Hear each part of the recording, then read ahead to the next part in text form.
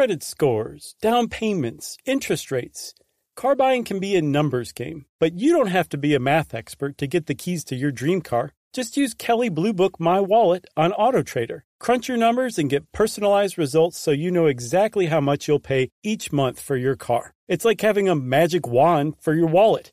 Presto! The car you've been wanting is now within reach. So hit the road and leave your calculator at home. AutoTrader. Something that makes me crazy is when people say, well, I had this career before, but it was a waste. And that's where the perspective shift comes, that it's not a waste, that everything you've done has built you to where you are now. This is She Pivots, the podcast where we explore the inspiring pivots women have made and dig deeper into the personal reasons behind them. Join me, Emily Tish Sussman, every Wednesday on She Pivots. Listen to She Pivots on the iHeartRadio app, Apple Podcasts, or wherever you get your podcasts. Welcome to Stuff You Should Know, a production of iHeartRadio's How Stuff Works.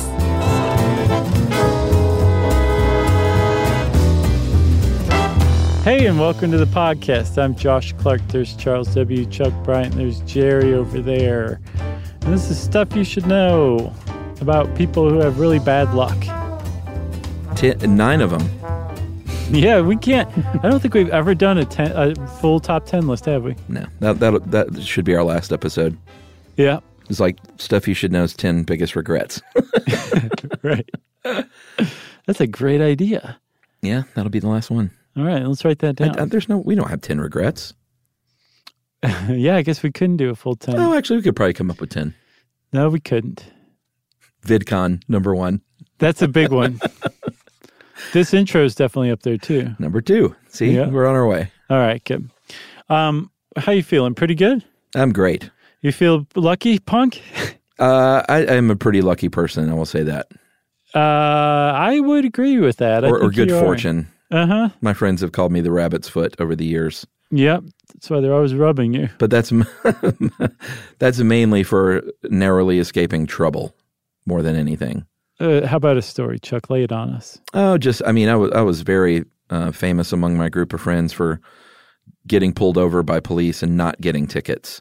Right. I mean, at one point, it had literally happened like 14 times in a row or something over a span of like 10 or 12 years. Oh, okay. It happened a lot that I didn't get my first ticket till, probably in my 30s, mid 30s. What happened? Did you talk your way out of it or? Yeah, you know what you do, man? And my brother always gets a ticket, and he's much nicer than I am. Mm-hmm. But you just got to be as humble as you can be. And if you show the slightest bit of attitude, then that police officer, in my experience, will delight in writing you that ticket. Sure. I mean, even if it's a sideways look, and I basically just throw myself at the mercy of the court on the side of the road. I'm like, I'm so sorry, officer. You should have pulled me over. You did the right thing. I was wrong, and I'm sorry. There's no excuse. I was going to eat these French fries, but you should take them. You're the hero here. I think they're always a little disarmed, and they're like, oh, okay. Well, I guess I can let you off with a warning. I don't know. That's been my experience. All right. There's Chuck advice right there. Yeah. That's how you get out of 14 tickets. Mm-hmm. So did you forget the 15th time? Did you forget? Did you sneer? Call him a pig? What? No, I think it was just one of those things where like they were writing the ticket even before I had a chance to do my little song and dance. Uh-huh. And they brought me the ticket. And I was kind of like, well, wait a minute. Don't you know who I am? I'm the guy that gets out of tickets. Oh, I thought you were going to say I'm Chuck from Stuff You Should Know. No, that means nothing. That's how you get out of them these days, buddy. No. Well, we're talking today about some people who have very bad luck. And, like a lot of these lists usually are just like, no to this one, no to that one, no, this is wrong. I think we tried to do a list once where, oh, man, I can't remember which one it was, but like every single entry was just, just false, right? Yeah. That's only the case with like 3 of these this time, which that's not a bad batting average for a listicle. Yeah, and some of these are... The word luck kind of bothers me sometimes because, as is the case, we'll go ahead and get to the first one. Ron Wayne, who was one of the original 3 partners of Apple Computers, that's not bad luck. Ron Wayne made a poor business decision. Have you, that's a good point. Have you ever heard of Ron Wayne before? No. Had you? No, I haven't. And had I heard his name, I would have been like, he sounds like a porn actor, but he's not a porn actor. Oh, no, that was another guy. I can't say his real name, though. Who? I demand that you say it. I'll tell you off mic. Okay, so he turns out this guy was not a pornography actor. He was one of the 3 founders of Apple. And as far as I had known to this point, there were 2 founders of Apple. Turns out there were 3 at the beginning for like the first 12 days. Yeah, so go back to 1976 in our Wayback Machine, and nerdy little Jobs and nerdy little Wozniak are young guys in their 20s, and they had this great they didn't know it at the time. Well, they may have known it or suspected, but this great vision for the future. But they were kind of kids and they didn't have any experience. So they looked to a guy named Ron Wayne, who was in his 40s, to come in and kind of help what they called with adult supervision. Mm-hmm. Because, I mean, they were programmers from Atari, but yeah, they didn't have the actual business sense or whatever. And right? Atari was just a party job at the time. I believe so. Yeah. But I had no idea Atari produced Apple, though. Did you? Oh, yeah. I did a bunch of Atari research stuff for my tech stuff guest spot. Oh, okay, cool. Yeah, we did a history of Atari 2-parter. Oh, speaking of guest spots, man, let me just also give a shout out real quick. Sorry to interrupt this little entry, but I was on our good friend John Goforth's and our new friend Brent's podcast, Hysteria 51, recently. Oh, nice. Yeah, we talked about the Fermi paradox for like an hour, and it was awesome. So go check that out, Hysteria 51. Go check that out. Okay, so plug out. Right. So we're in 1976. Woz and Jobs have recruited Ron Wayne, to be the adult in the room to help with engineering documentation. And it was actually Ron Wayne who drafted the very first Apple contract and said, this is what they agreed on. He just make it up, which said how much everyone is going to get. He got 10% to Jobs and Wozniak's 45%. Mm-hmm. And he even created the first Apple logo, which was not the logo we know and love now. It was it was like a woodcut style thing of Isaac Newton under the apple tree. Right. Not bad. Sounds terrible. Yeah. I disagree. I think it sounds ugly. So Ron Wayne, though, while he was there, he very quickly was like, I don't know if this is my kind of place. I thought it was a good idea. I like what these guys are doing, but this company in a garage, Steve Jobs keeps taking acid during the middle of business hours. Did he really? Yeah. Oh, wow. Steve Jobs thought he was pretty cool, from what I understand. Sure. Ron Wayne was like, I don't think I fit in here. Also, apparently he was worried that he was going to have to pony up for, whatever business debts they incurred. I think that was a big deal. And he was like, all right, I'm out. Yeah, because he was an adult and he was like, I've got a house and like I'm a real adult human. Like they're going to turn to me certainly when they need dough. So he cashed out in 12 days after they established their contract. And the contract was kept by Ron Wayne, actually, and we'll get to that in a second. But he cashed out for $2,300. $230,000, you say? No, $2,300. Yeah, man. Which is still today worth less than like 10 grand. Yeah. And he didn't even get it all at once. He got $800 right then, and then he agreed to take $1,500 later. And that was 1976. And in 1980, Apple went public, and everybody involved became an instant millionaire. And years later, it hit the $1 trillion mark for valuation. And all the while, Ron Wayne got to watch this company grow and grow and grow, and realize that he'd sold off 10% of the stake in the company for $2,300. Yeah, and apparently if he had held all those stocks, he'd be worth close to $100 billion. So he takes issue with that. He said he probably lost out on tens of millions. Yeah. I mean, I guess it depends on what, like since you can't go back and do it all over again, like Eddie Money says. Right. I guess there's always the thing of like, well, yeah, but he always maintains I would have gotten out after that before the big cash in anyway, probably. So I don't like to look at it as that sort of a loss, is what he tells himself. Basically, or else I would have gone totally insane a long time ago. Yeah, but he did apparently, he wrote a Facebook essay and said, I probably, though, would have been around in 1980 and gotten some pretty good change, and I think regrets it. Yeah, he said had he known that and everybody was going to become a millionaire in 4 years, he definitely would have hung in there. But it's hindsight's 20/20, you know? Yeah, and the cherry on top here is pretty interesting, though. Yeah. You said he kept that contract, that very first Apple contract that he drew up, and he kept it, and he auctioned it off in the early 90s for how much? 500 simoleons. $500. And then what happened? Not bad. It was just a piece of paper he had hanging around. Well, sure. Somebody turned around and auctioned it off years later in 2011 for almost $1.6 million. Poor Man. Ron Wayne. I know. Now that one's bad luck. Wonder what he did though with his life. He wrote essays on Facebook. No, I mean, I bet he did okay. Yeah, I guess so. Probably not Steve Jobs okay, but I doubt if he got a low wage hourly paying job. I don't know. He became Eddie Money's tour manager. Oh, well, things worked out then. Right. And every time Eddie Money sang, I want to go back, a tear down Ron Wayne's face. That's right. So I think we should move on. We're going to leave Ron Wayne because my hat also, we should definitely tip our hats to anyone who faced adversity like this and was like, S happens. Yeah. And had tipped to Ron Wayne for that one. Anne Hodges did not have that kind of experience. She is the only person, as far as anyone knows, the only human being in the history and recorded history of humanity to have been hit by a meteorite. I'm laughing and I shouldn't. Well, actually, she didn't get that hurt, so that's why I feel okay laughing. It's not like it fell on her head and killed her.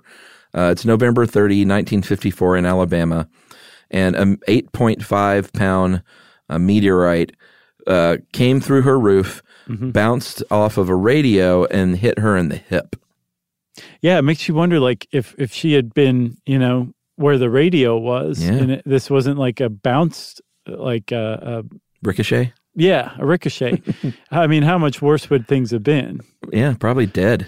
I saw a picture on Reddit of her just randomly. We had already picked this episode and started researching, and I saw a picture of her bruise on Reddit, and it was pretty nasty. Pretty nasty little bruise. Yeah. But that was about as bad as it got physically. So she was laying on the couch. A meteorite came through her roof, hit her radio, hit her, and she became almost immediately a media sensation because word got out very quickly that a woman had been struck by a meteorite, probably the first and only person ever.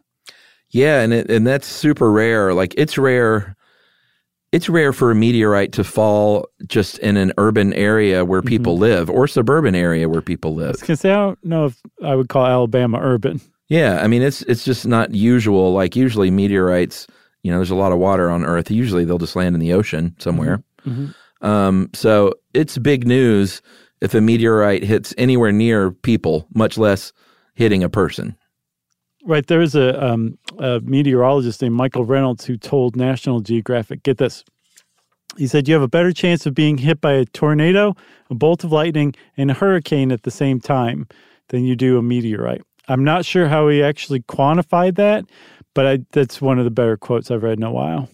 Yeah, and this is where this is just so America and USA, is there was a court battle between her and her landlord because her landlord was like, that's my space rock because it's my house. Yeah. And Anne Hodges was like, no, that's my space rock because it hit me in the hip. Right. And they went to court and Hodges actually won and got to keep that, sadly, ultimately valueless meteorite. Yes, she's settled, actually. She ended up paying the landlord $500 for the right to the rock.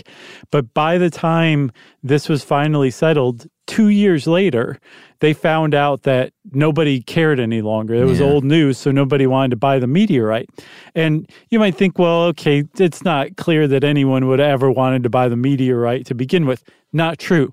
They have a neighbor just down the road who had just the tiniest little piece of that space rock and sold it at the time this thing was a big media sensation, and was able to buy a new house and a new car from the proceeds. So the Hodges were like, clearly, we've got the space rock. We're going to cash in. We're going to buy the state of Alabama with the proceeds. But 2 years later, it was totally valueless. And Anne Hodges actually had just kept taking turns for the worse and ended up dying in a nursing home at age 49 after having a nervous breakdown from the whole ordeal. Yeah, it's very sad. But that meteorite is on display at the Alabama Museum of Natural History. And I hope that there is at least a small placard that memorializes her. Surely there is, right? I would hope so. Yeah, which that would be a nice thing after a string of bad luck. It's pretty bad luck. Should we take a break? I think we should. All right, we're going to take a break and talk about the unluckiest person in the music industry right after this.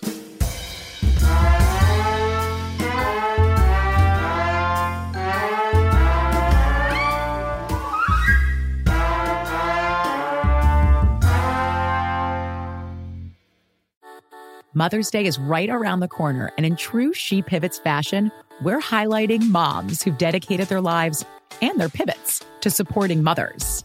The iconic Christy Turlington will join us to talk about launching Every Mother Counts after pivoting from her 90s supermodel days. And later, the co-CEOs of Baby to Baby will share how they're addressing the needs for millions of babies and moms. So tune in and subscribe to She Pivots. New episodes out every Wednesday. Listen to She Pivots on the iHeartRadio app, Apple Podcasts, or wherever you get your podcasts. I'm Tamika D. Mallory. And it's your boy, my son, the General. And we are your hosts of TMI. New year, new name, new energy, but same old us. Oh, yeah. And catch us every Wednesday on the Black Effect Network, breaking down social and civil rights issues, pop culture, and politics in hopes of pushing our culture forward to make the world a better place for generations to come. But that's not all. We will also have special guests to add their thoughts on the topics, as well as break down different political issues with local activists in their community.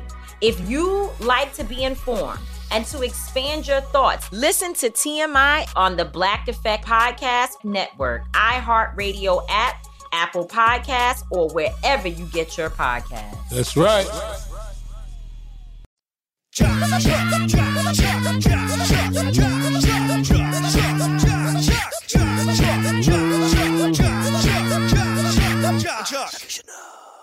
Chuck, I have a tad bit of anxiety. Because you hate the Beatles? No. Okay. No, I have anxiety about this one just because it's so rotten and rough. I feel so bad for this guy. Well, here's the thing. Before the break, I called former first Beatles drummer, not former first, but former and first Beatles drummer, Pete Best, the unluckiest man in music. Mm-hmm. He's been called that. That's not true either. Pete Best didn't have bad luck. Pete Best didn't have good chops. Oh, is that what it was? Yeah. So, okay. Well, that's totally different. Yeah. I thought it was, I didn't think it was bad luck necessarily. Obviously, he didn't jibe with the group, but I thought maybe it was like he had to walk around being like, I have a terrible personality, and that's why I'm not a Beatle or whatever. No, we'll get to that. So let's go back in time. Pete Best, in the very early days of the Beatles in the 1950s when they were known as the Quarrymen, his mom, he was a drummer, and his mom he owned something called the Casbah Coffee Club in Liverpool. Cool. And she was cool, and she was very like ahead of her time as far as the Liverpool music scene, very much out in front of it. So it's the kind of deal where like, well, Pete's a drummer and his mom owns a place where we can play. I gotcha. So he's in the band, and it's good because now we got a place where we can gig, and we got a drummer that can play okay, and he's handsome. That was a big part of it. Was he? Yeah, that was a big thing over the years. That was rumored that he was kicked out because Paul said he was too handsome and he didn't want any competition. Is he still around? Yeah, he's alive. Okay, well, I'm not going to say the next part then. So he was enough. So I guess at the time, the Beatles, by the time Pete Best was kind of brought on, he wasn't like officially brought on as like the Beatles as we think of them today, where there was like four of them. There was like a rotating bunch of drummers, and Pete Best was one of those drummers, right? Yeah, but he played. I mean, it was sort of like when I rotated in Stuff You Should Know early on a little bit. Like there was still a rotation going for a short time, I think, and then everyone else just went away. Right. Like Pete Best played like 80-something gigs with the Beatles, pre-Hamburg, I think. Oh, okay. And then they took him to Hamburg, which apparently was a big turning point for everybody. They played like 80 shows a week in Hamburg. I saw a great quote. They said that, so in Hamburg is where the Beatles like really started to become like the Sure. Beatles, like they coalesced into a band. I saw that they arrived wearing lilac sport jackets and trousers and left wearing black leather jackets and jeans. And it's where they learned sex, drugs, and rock and roll. Yeah, Pete Best wasn't into the drugs though, like the other three guys. Oh, really? So that was a problem. Sure. That's a buzzkill. When the one guy in the room is just sitting there staring at you judgy. Yeah, well. I mean, that's kind of a buzzkill, I would guess, right? Yeah. Yeah. Probably so. I think they were all like doing speed back then Oh, sure. because they were playing literally like 6 or 7 shows a night. Were they really playing that many? Oh, it was ridiculous. Wow. Yeah. Yeah. So he was in a group called the Blackjacks before that, though. Went to Hamburg with the Beatles. Mm-hmm. And then right after that, the Beatles go back to England in 1962. And they were just about to go into the studio to record their first singles for EMI. And legendary manager Brian Epstein called up and said, "Sorry, bloke, the boys want you out. And it's already been arranged." Yeah. Meaning like, don't even bother. It's done, which is sad. And Pete Best took it pretty hard from what I understand. In a horrible twist of irony, he ended up working at the unemployment office, but working there, not hanging out there. And by this time, like he had made a name for himself around Liverpool as a musician and a Beatle. The reason why he's called the unluckiest man in music is not because he was a Beatle at one point in time, but that he was a Beatle at one point in time and was kicked out of the band a few weeks before the Beatles blew up. Yeah. And it almost makes you wonder, like, did they blow up because they moved on to Ringo, or was it like that was just bad timing? Well, I mean, here's the deal. There are interviews out there with both John and Paul. There was always been the rumor, like I said, that Pete's handsomeness threatened the band. That is not true. Paul was on record as saying, like, it's just something that happens early in the days of bands. Like, we were just really struck by how great Ringo was. Pete Best sat out one gig because he was sick or something. Mm-hmm. Ringo sat in, and they were all just like, wow. Like, they all felt it. And it was just sort of that magic happened where they're like, oh boy, I know it's got to happen. John, for his part, said, it had nothing to do with his looks. He said he was just kind of a crap drummer. I mean, John was not the nicest guy in the world. Mm-hmm. So he really kind of threw it all on the table and was like, he wasn't a good drummer. He just wasn't. He was a good first drummer, and clearly it was time to move on from him. And it was mainly because his mom owned a place where we could play. Gotcha. Not very nice. Gotcha. No, but I mean, that doesn't make him unlucky. No, he didn't have the chops, and he's reckoned with it. I saw an article from last year where he was like, he never spoke to the other three guys again. Mm-hmm. And he was like, yeah, me and Paul, I'd love to sit down and like have a scotch and talk about it. And he's like, the door's open. Oh, really? Yeah. I don't know if Paul's going to do that though. Maybe not. He was on Howard Stern, Paul was, and Howard was like, you ever just going to write him a check just out of guilt? What did Paul say? He was just like, no. He did get royalties, though, later on when the Beatles anthology came out, because that included stuff from Pete Best. So he ended up getting some money. Yeah, he made out okay. Yeah. I think the lesson here is don't ever get sick. Yeah. That's the key, everybody. That's right. So we're going to go from 1960s Liverpool over to the New Orleans area where they have hurricanes. Supposedly they have a hurricane party every time the wind blows, I've heard. But they actually do have legitimate hurricanes, and those hurricanes can do a lot of damage, as we saw in 2005 with Hurricane Katrina. And by the time Hurricane Katrina rolled around, a woman named Melanie Martinez was on her fourth house, having been destroyed by a hurricane. Yeah. Previously, George in 1998, Juan in 1985, and Betsy in 1965 had destroyed her house by the time Katrina came around. But after Katrina, everybody learned their lesson. They're like, okay, we've been taking this way too insouciantly. Like, we need to really actually, protect New Orleans from flooding, from hurricanes. And so the federal government stepped in, the government in Louisiana stepped in, and they really fortified New Orleans so that years later, 7 years later, actually to the day of Katrina making landfall, when Isaac made landfall, New Orleans held up. It was a pretty big hurricane, but New Orleans weathered it. Unfortunately, in little tiny town of Bathwaite, just a little south of New Orleans, which I thought south of New Orleans was like the Caribbean or the Gulf, I guess. There's a little town called Bathwaite. They did not fortify this town. And it just so happened that that's where Melanie Martinez built another house that proved to be her fifth one that was destroyed by a hurricane. Yeah, this is truly bad luck. Granted, all of those houses were in the same floodplain, but it's not like everybody's house was destroyed every time.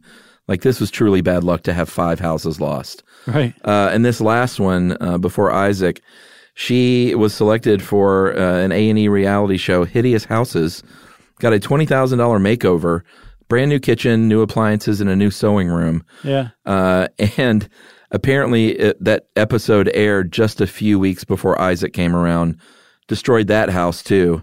And, when they asked her in 2012, why do you keep building here? It's like everyone else. She's like, this is my home. It's like, I want to live where I was born and raised, and this is my home. Yeah. Can you imagine what that phone call's like? It's like, hey, I'm a producer with Hideous Houses, and your house has been selected to be on Hideous Houses. She probably applied. Isn't that how that works? No, I think they just go scout your house. And really? It's like, no, I'm sure you apply. Now that I think it varies from show to show. So for that last time with Hurricane Isaac in 2012, she and her husband and their pets and Melanie Martinez's elderly mom barely escaped with their life. They had to hammer through their roof. They were trapped in the attic with the floodwaters rising. They had to hammer a hole into the roof and climb out where they were rescued. Yeah, man. Geez. At least they got out. They did, but so the thing that makes it really bad luck, real quick, Chuck, is that Melanie Martinez said she would never have stayed around for that hurricane.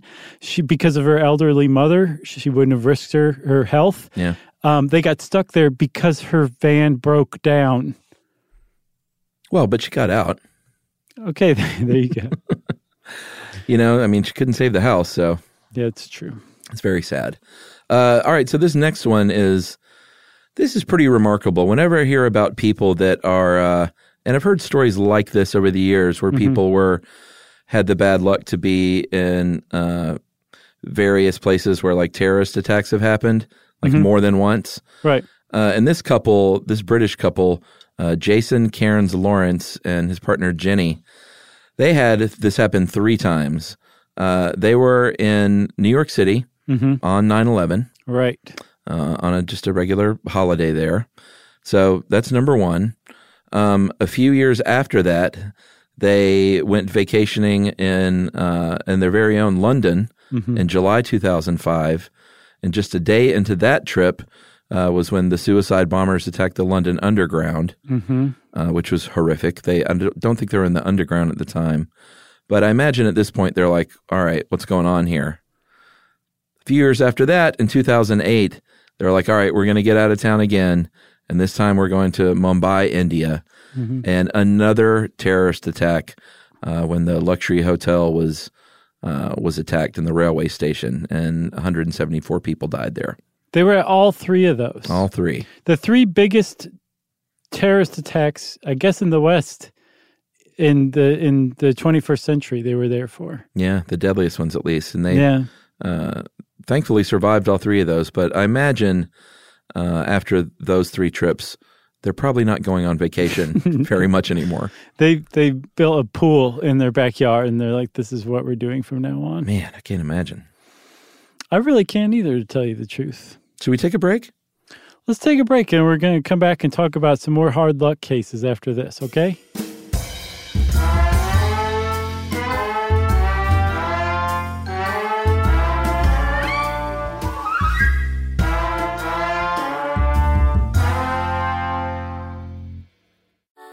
Mother's Day is right around the corner, and in true She Pivots fashion, we're highlighting moms who've dedicated their lives and their pivots to supporting mothers.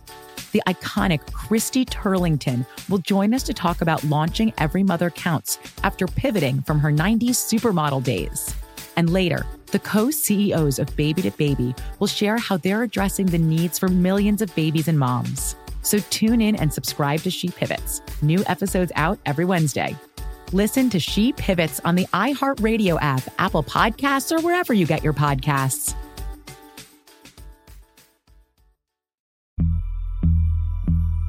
As important as choosing the right destination when traveling is choosing the right travel partner. Eugene Fodor. Gene, возбудит. Much of the joy you will find on the road comes from the person you share it with. So you write the books, Gene, and Vlastar runs the business. I understand now. It is a wise man marries a wiser woman. But be careful and choose your travel partner well, because the worst trips result when 2 partners have 2 different agendas. Get down! I'm not stupid, Gene. Something is going on, and it's high time you tell me the truth. Freeze, Americano! Gene, run! So travel before it's too late. Your money will return, your time won't, and we're all too quickly approaching that final destination. Listen to Fodor's Guide to Espionage on the iHeartRadio app, Apple Podcasts, or wherever you get your podcasts.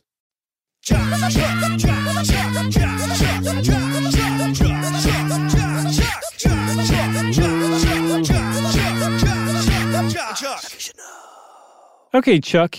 So this one I can't quite put my finger on whether Alexander Graham Bell is a no-good thief or not. I don't know, because I think I saw some more recent stuff, and I think that his image has been a little more reformed. We'll get to that. But if you're in Italy and you're a little kid and you are taught who invented the telephone, they do not teach you that it was Alexander Graham Bell. As a matter of fact, they may spit when they say the name Alexander Graham Bell, because they very much believe that Alexander Graham Bell stole the idea for the telephone from Antonio Meucci, who was an Italian inventor who seemed to have invented something very telephone-like at least a few years before Alexander Graham Bell supposedly invented his. Yeah, he actually filed a patent, preliminary patent that is, in the U.S. 5 years before Bell for what he called the teletrofono, which is a much better name than telephone. Do you think so? Oh, I would love it if people were like, "Can I borrow your teletrofono?" Let me see your tro, bro. Yeah, see there? Right. I love that. So Antonio Meucci, he definitely realized that you could send sound over electrically activated copper wires. Yes. Back in like the 1830s, he knew this. And he started kind of messing around with it. And at one time, he created basically a telephone between his workshop and his wife's bedroom, because his wife had been stricken with some sort of paralysis. And to be able to communicate with her without having to go in and check on her all the time, he basically rigged up a telephone. This was in the 1860s in New York, right? Yeah. And he even debuted this invention to the press, but he didn't speak English, and the English-speaking press in New York didn't speak Italian, so it was really just covered by the Italian press. But this guy in 1860 gave a demonstration of his telephone. And again, it wasn't until 1876 that Alexander Graham Bell got his patent. And like you said, Meucci, he filed a preliminary patent, and I looked into this. You know what those are? Yeah. So the preliminary patent is basically this. You pay a much lower fee to basically put a hold on your invention. You say, this thing is coming. If anybody else starts sniffing around with their own invention, you let me know. And then the patent office will give you 3 months to file a formal patent, which is, again, more expensive. So the idea is that Meucci didn't have enough money to file a full patent, so he placed a preliminary patent and didn't have enough money to renew it. You have to renew it annually, and Alexander Graham Bell swooped in. Yeah, and here's the thing. I thought, well, I mean, there have been plenty of inventions where people working in a vacuum came up with a similar idea with similar technology. Sure. But Meucci actually shared a space with Bell. That's when I was like, oh, okay. It's not a good look for Bell, for sure. Yeah, and then I did a little more research. I was like, did Alexander Graham Bell steal the telephone? And this is not news. And I saw an article that was like, yes, he stole it from Elisha Gray. And I was like, who?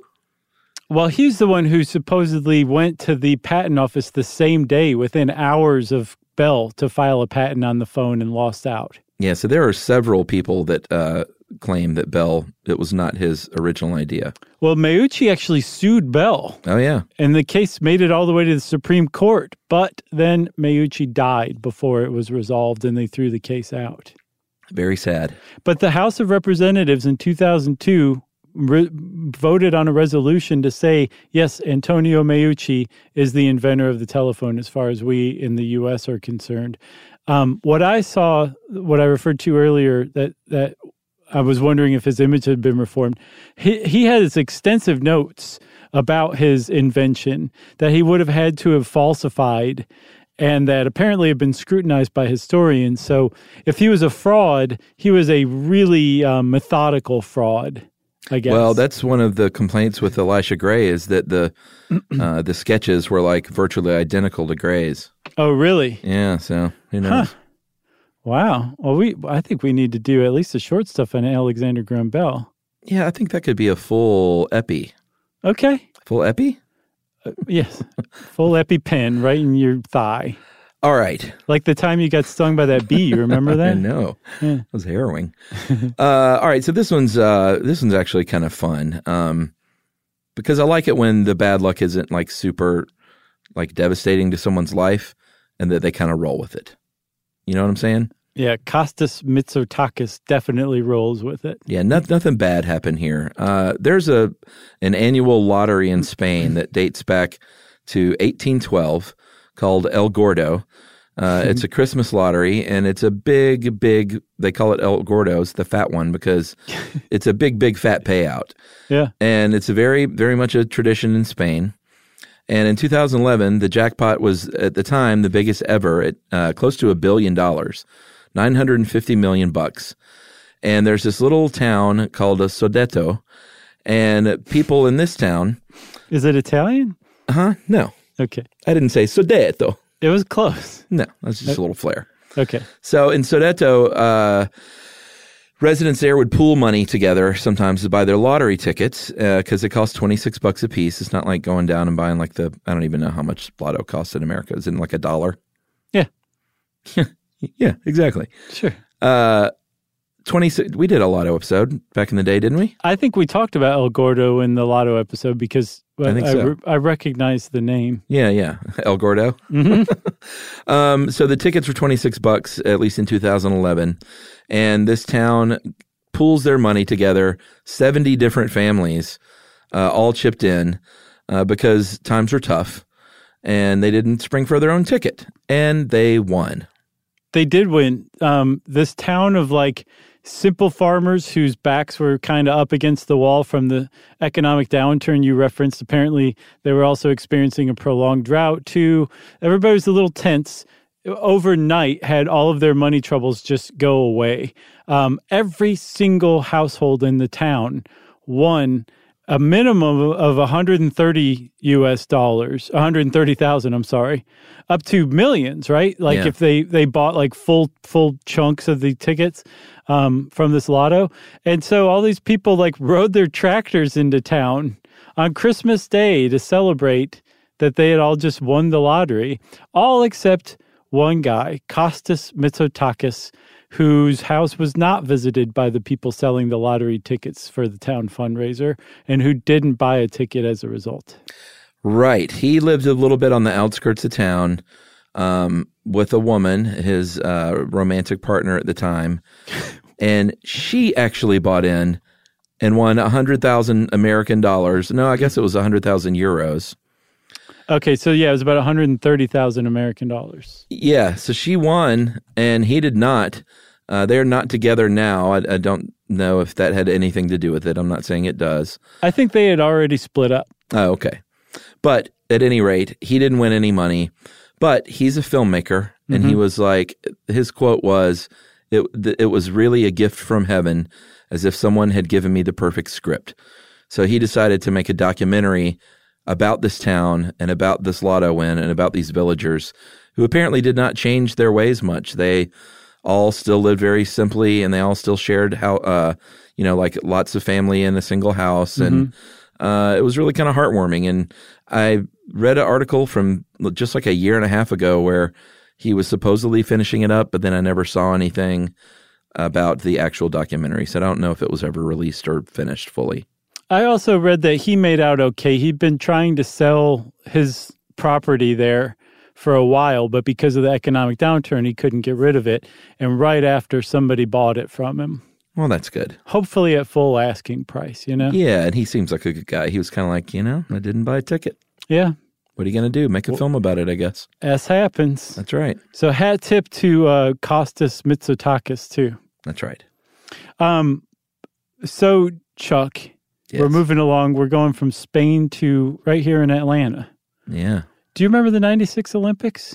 I do, because I was on a road trip out west. My friend and I, that's when we took our 2.5-month trip in a Volkswagen van, and we're getting out of Atlanta for the Olympics. You did not miss much. Yeah. I remember everybody in Atlanta who owned a business sunk tons of cash into their business to revamp it for Olympic fever, and no one left downtown. Yeah. Nobody. Yeah. They just stayed downtown. But one of the other things about the 96 Olympics, aside from one of the most mediocre, maybe actually just outright bad opening ceremonies. Pretty bad. I just remember being on the road in a cheap hotel room in New Mexico and seeing stainless steel pickup trucks. And I was just like, oh my God, what's going on? It's so bad. That's so Atlanta. That's hot Atlanta right there. Yeah, geez. In addition to that, the 96 Olympics is also remembered as the Centennial Olympics. It's 100 years after the first modern Olympic Games in 1896. But really more than anything, it's remembered for the Olympic Park bombing, which is a huge deal. And it was memorable because it was a big deal. This was an act of domestic terrorism here in the United States, and it was at the Olympics, and it actually could have been way worse than it was. One poor woman from, I believe, Albany or Leesburg, Georgia, died. I think a cameraman from Turkey died from a heart attack running to the scene, but 100 people were injured. But right before that bomb went off, it was a 40-pound pipe bomb filled with screws and nails and all sorts of projectiles. There were a lot of people standing around it watching a concert by Jack Mack and the Heart Attack at 1 a.m. in Olympic Park. And had they not been moved by a security guard named Richard Jewell, surely more people would have died. Yeah, so Jewell sees this backpack. Again, this is now a backpack on the ground. Everyone would be like, whoa, whoa, whoa, what's that thing doing there? See something, say something, see something, say something. Yeah, in 96, it was just a year after the Oklahoma City bombing. It wasn't like this was on everyone's mind at the time. And Jewell said, hey, I think we should get out of here. There's a backpack on the ground. Something smells fishy. And I don't think he meant there was literal fish in the backpack. Sorry, that was terrible. It's okay. And he got people out of there and alerted authorities, and they started clearing the area pretty heavily. And very quickly, Richard Jewell was on the news as a local hero. A national hero. Yeah, national hero. And everything was going great until all of a sudden next day, he was looked at as a person of interest. The next day. Yeah. Apparently, the AJC got a scoop from the Atlanta PD that the feds and everybody were starting to wonder if Richard Jewell wasn't the type of guy who would plan a bomb in order to put himself in a position of being a hero. Yeah, they were like, he fits the profile. I remember all that stuff going down. Yeah, and it's crazy how you can see somebody differently when people like paint him a certain way, you know? And like he just looked like he had that mustache. What's he hiding with that mustache? Or his eyes are a little beady, aren't they? And he had been charged with impersonating an officer, so he's clearly like a wannabe cop kind of thing. And he looked really bad. And then finally in October, the FBI was like, Richard Jewell, no, we cleared him. He's not a person of interest. It was surely somebody else. But by this time, Richard Jewell's name had been dragged through the mud, associated with a major act of terrorism at the Olympics in the United States for months before he was cleared. And the damage was very much done. Yeah. Of course, everyone knows the real bomber was Eric Rudolph. And again, those 4 months were really rough on Jewell and his family. Mm-hmm. And even after he was cleared in October, it's like everyone knew he was cleared, but it's still one of those things where like it's attached to his name, Oh yeah, he went from the suspect phase to the late night talk show monologue joke phase. Yeah, that's not a good transition. No, it isn't. And very sadly, he died in 2000 at just the young age of 44 from complications of diabetes. Yep. So he had it rough. He got like a settlement from CNN and New York Times for, I guess, overzealous and unfounded reporting, maybe. But he did not have like a great last part of his life. All right, the last one, folks. Breaking news. Josh emails me about 30 minutes before we record or so and said, by the way, the number one guy on the list is a fraud. I said he may be a fraud. Oh, I thought you said he was a fraud. I know, I'm trying to COA here. Oh, okay. Sorry. It's not proven that he's a fraud because, well, let's just get into all this, okay? Yeah. What's his name? Selak? Frane Selak. Frane? Everywhere else I saw it, Farne. I don't know what to believe anymore. I know. We've just lost touch with reality, Charles. So he has been dubbed the luckiest man in the world for supposedly surviving 7 brushes with death, ranging from a train going into an icy river to cars going off of cliffs, again into icy rivers, cars catching on fire, cars plunging off of cliffs, like so much stuff that you're like, can this be true? Especially the plane crash that went down where he supposedly was sucked out of a door and landed on a haystack. Yeah, before the plane crashed. Now, is this real? Any of it? So here's the thing. All of this starts in, I believe, 2005. He buys a lottery ticket, wins like a $1 million or €1 million lottery. And that happened? That definitely happened. Okay. And he was interviewed by The Scotsman, the newspaper, The Scotsman. And in this article, he's like, oh, you think it's lucky that I won $1 million. Let me tell you about some of the unlucky things that have happened to me. And he starts reeling off these stories of like just narrowly escaping death. And The Scotsman's like, wow, that's fantastic. We're going to print this. And The Scotsman printed it. And all of a sudden it started getting picked up by other news outlets and other news outlets and other news outlets. And then finally, in one of these articles, there was a commenter who identified himself as Frane Selak's son, who said, hey, not one single journalist has ever independently verified a single one of these stories. This guy's actually my father, and he has always wanted to be famous. So when he was interviewed for winning the lottery, he saw his chance, and he made all of this up. Well, if it was an internet commenter, it must be true. Exactly. That's why I was COAing, because it's like... Is that the only place you found that? Yes, but the point remains correct. It has never been, and none of it has ever been independently verified. Oh. So it's not entirely, it's entirely possible that he wasn't on any plane or in a bus accident or that his car crashed. It's not verified that he has been. It hasn't been clearly shown that he hasn't been. It's just this guy makes a really good point that this dude who everybody says is the luckiest man in the world, it's possible he made it all up. Now, how can we not get to the bottom of this? What do you mean? Well, I mean, we found out the world is flat and that they faked the moon landing through research, why can't we find out what happened with Frane Selak? Like you and me specifically, or anybody? The media like, surely you could find this out, right? Yeah, I guess you could. I think no one's gone to the trouble of doing it. It's a good story that everybody likes.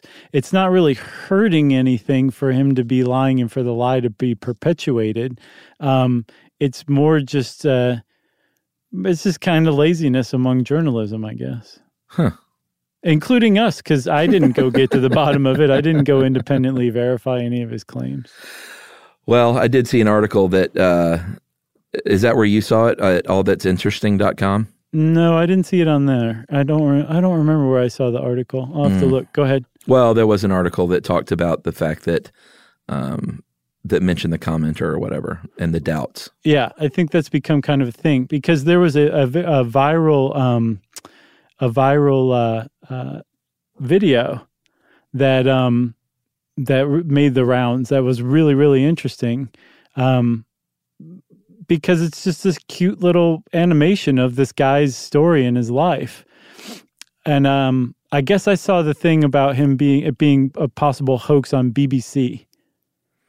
Yeah. So if you put BBC together and All That's Interesting, you have legitimate fact. Right. And I apologize for looking at my phone right now, but I'm doing a real-time investigation. Mm-hmm. And apparently some people have Googled and these plane crashes and things aren't documented, so it sounds like it might be false claims. I don't know. Okay, but even still, it's a great story. I mean, just the fact that this guy made up all of this load of BS, during an interview, is pretty hilarious. He's one of the great improv comedians of all time. Right. It's a good way to end things too, don't you think? I think so. Well, thanks for joining us, everybody. Thanks for putting on your smoking jacket and your house slippers. Putting on a nice Barry White record, and relaxing with us. I hope you feel relaxed now. Do you feel relaxed, Chuckers? I do, and Jerry does, obviously. Jesus sleep. I know. Well, if you want to know more about the unluckiest people in the world, just go look at stuff on the internet. It may or may not be true. Who really cares, right? Yeah. And since I said that, it's time for listener mail. I'm going to call this one sort of an older one that I forgot about. So apologies to Jessica Breslin, because I told her I would read this a month ago. Oh, boy. Hey, guys, loved the recent episode on rape kits, but wanted to make a tiny correction about how the Golden State Killer was caught. Although there was a time that the Golden State Killer's DNA was part of the backlog, the DNA had actually been identified and linked to his crimes since the 90s. The problem was they had no person to compare it to. This changed in 2018 when they compared it to DNA submitted to a familial DNA base. When a relative submitted their DNA to the familial DNA site, they were able to see that the DNA was related, and from there were able to narrow down their suspects to 2 likely family members. After narrowing it down to those 2, they were able to identify their suspect, collect a sample of his DNA to compare it to the Golden State Killer's. However, it's still good proof on why testing backlog kits is still so important. You never know what sort of technological breakthroughs will help law enforcement catch the perpetrators, even when you don't have a suspect. Love the podcast, guys. Appreciate all the hard work and keeping it entertaining and respectful, even when it's such sensitive subject matter. And that is Jessica Breslin. I guess I said I was going up there at the end, wasn't I? Yes, indeed, you did go up there, Chuck. That was kind of a nice little flourish. Well, thanks a lot, Jessica. We appreciate the email. And if you, sorry for being a month late and reading it, that was all Chuck. And if you want to get in touch with us like Jessica did, you can go to stuffyoushouldknow.com, check out our social links, get in touch with us that way, or you can send us a good old-fashioned email to stuffpodcast@iheartradio.com. Stuff You Should Know is a production of iHeartRadio's How Stuff Works. For more podcasts from iHeartRadio, visit the iHeartRadio app, Apple Podcasts, or wherever you listen to your favorite shows.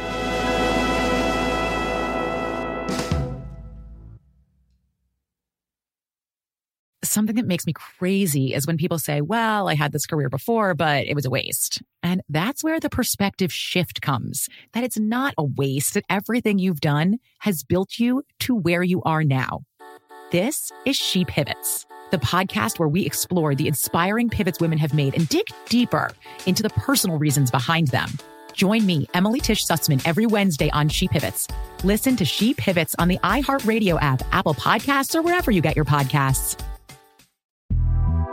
The Big Take from Bloomberg News brings you what's shaping the world's economies with the smartest and best-informed business reporters around the world. We cover the stories behind what's moving money and markets, and help you understand what's happening, what it means, and why it matters every afternoon. I'm Sarah Holder. I'm Saleha Mohsin.